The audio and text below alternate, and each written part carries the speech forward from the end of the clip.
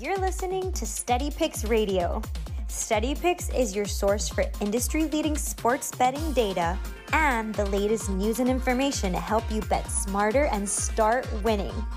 Go to www.steadypicks.com to learn all the ways that you can listen to Steady Picks Radio and let our expert host help you win some money. Remember, betting is more fun when you win.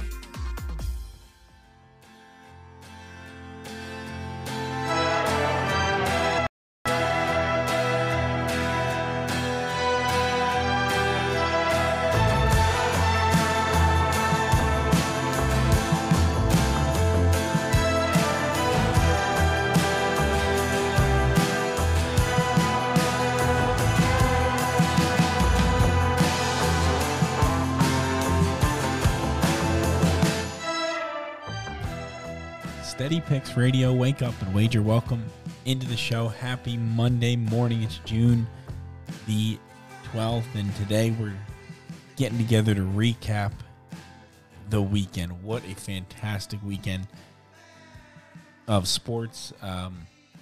Friday night, I was at the Phillies. A Schwarber walk-off homer in the bottom of the ninth. Doesn't get any better than that. Sitting right next to him, which is just awesome. So that was Friday. And yesterday we had the RBC Canadian Open, which ended up being a fantastic fourth round. A lot of guys in the mix. Hatton, Nick Taylor, of course, wins it, but Hatton stayed in the mix. Mark Hubbard was in the mix. Eric Cole ended up finishing the round like someone in the mix. Just a really, really great golf. And they went into a 3-hole playoff between Tommy Fleetwood and Nick Taylor. Tommy Fleetwood probably had, on 2 of the 3 holes, had a chance to close it out.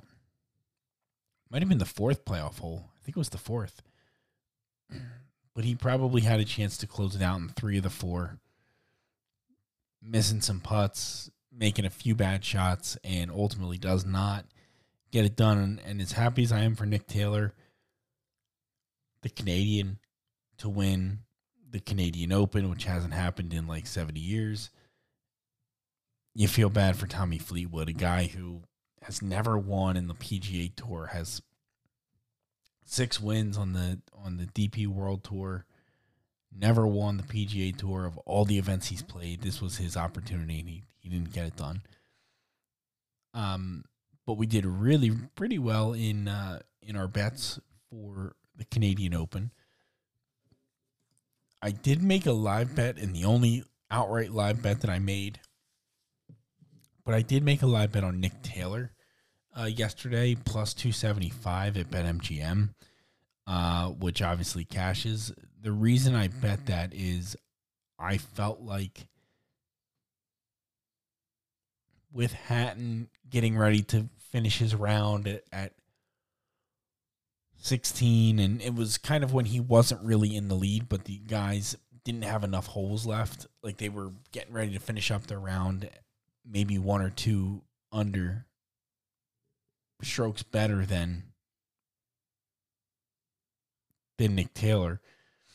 But you look at the holes that were left on the back 9, and you look at I just felt like it wasn't entirely right. Like, Nick Taylor had a really good chance if you looked at that properly. And so we did that, and he gets the win there. Otherwise, though, we had a really, really good day. Our top 40 bets all get home. Besides, no, I think all the top 40s got home, which is just fantastic. So between Aberg, Brendan Todd, Mark Hubbard, Ches Reavie, Matt Kuchar, all finished inside the top 40. Tyrell Hatton versus Fitz and Aberg on a round 1 3-ball did not win. Hatton over Fitz, tournament long matchup. Yes. Tommy Fleetwood versus Sam Burns. Yes. Aaron Rye versus Harry Hall. Yes. Mark Hubbard versus David Lipsky. Oh, yeah. And on and on. So we end up for a grand total on a pretty big betting card for me. We end up, hold on.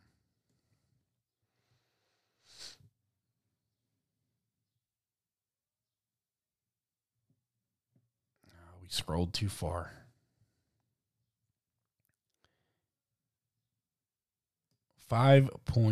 Exactly 5.054 units. So 5 units positive on the tournament this weekend. And a little over 2 of them were from the outright bet that we made live. But otherwise, everyone should have been around and been able to get the other ones that we talked about all week long. So really awesome. I mean, you take a look at the guys that we had bet, and I mean, we covered the top 10 pretty well, or the guys that were going to be in contention. We covered them up pretty good. Over in NASCAR at Sonoma, we had a ticket on Martin Truex Jr. 30-1 on Tuesday. After qualifying and everything, he was down to as short as 12-1. And he gets it done for us. So 0.6 units on Martin Truex, returns 18. And we finish 14 units in the green this week for Sonoma, which brings our running total this year to 48 units in the positive, in the green. 48 units throughout NASCAR, going back to beginning of February,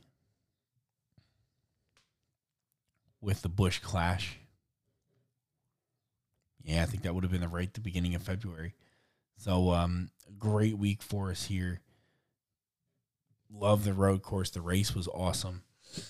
I really, really enjoyed watching this race. I love the no cautions on the stage breaks with no cautions, or I guess just the stages with no cautions. I think that's a really interesting way of doing it, and allows the teams and the drivers to be a little more strategic. I thought it was a fantastic race. I know people don't like road races a lot of time, but I thought it was quite entertaining and very good. Otherwise, if you take out the outright winner with Martin Truex, we did okay. Michael McDowell, top 10, that got home for us. Ryan Blaney was, at the end of the race, was running in 6th, which was going to get him inside the top 10. And Logano was still in front of him, so top Ford, that boost on Caesars, was not going to really have a chance of getting home. Kevin Harvick didn't really have a good race. Suarez really didn't have a good race. Chastain didn't really have a good race either, although he did finish 10th and snuck in to give us a win on that bet.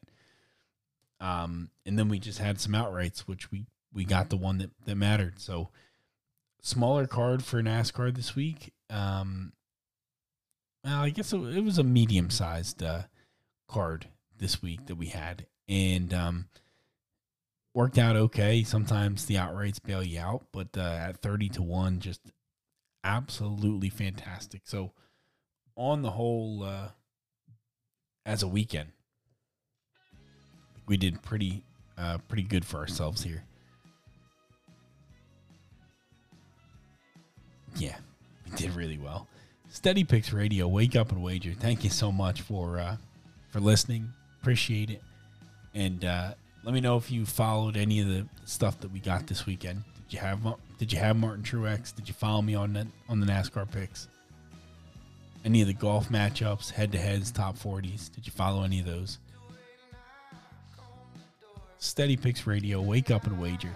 Thank you so much. We'll talk to you tomorrow.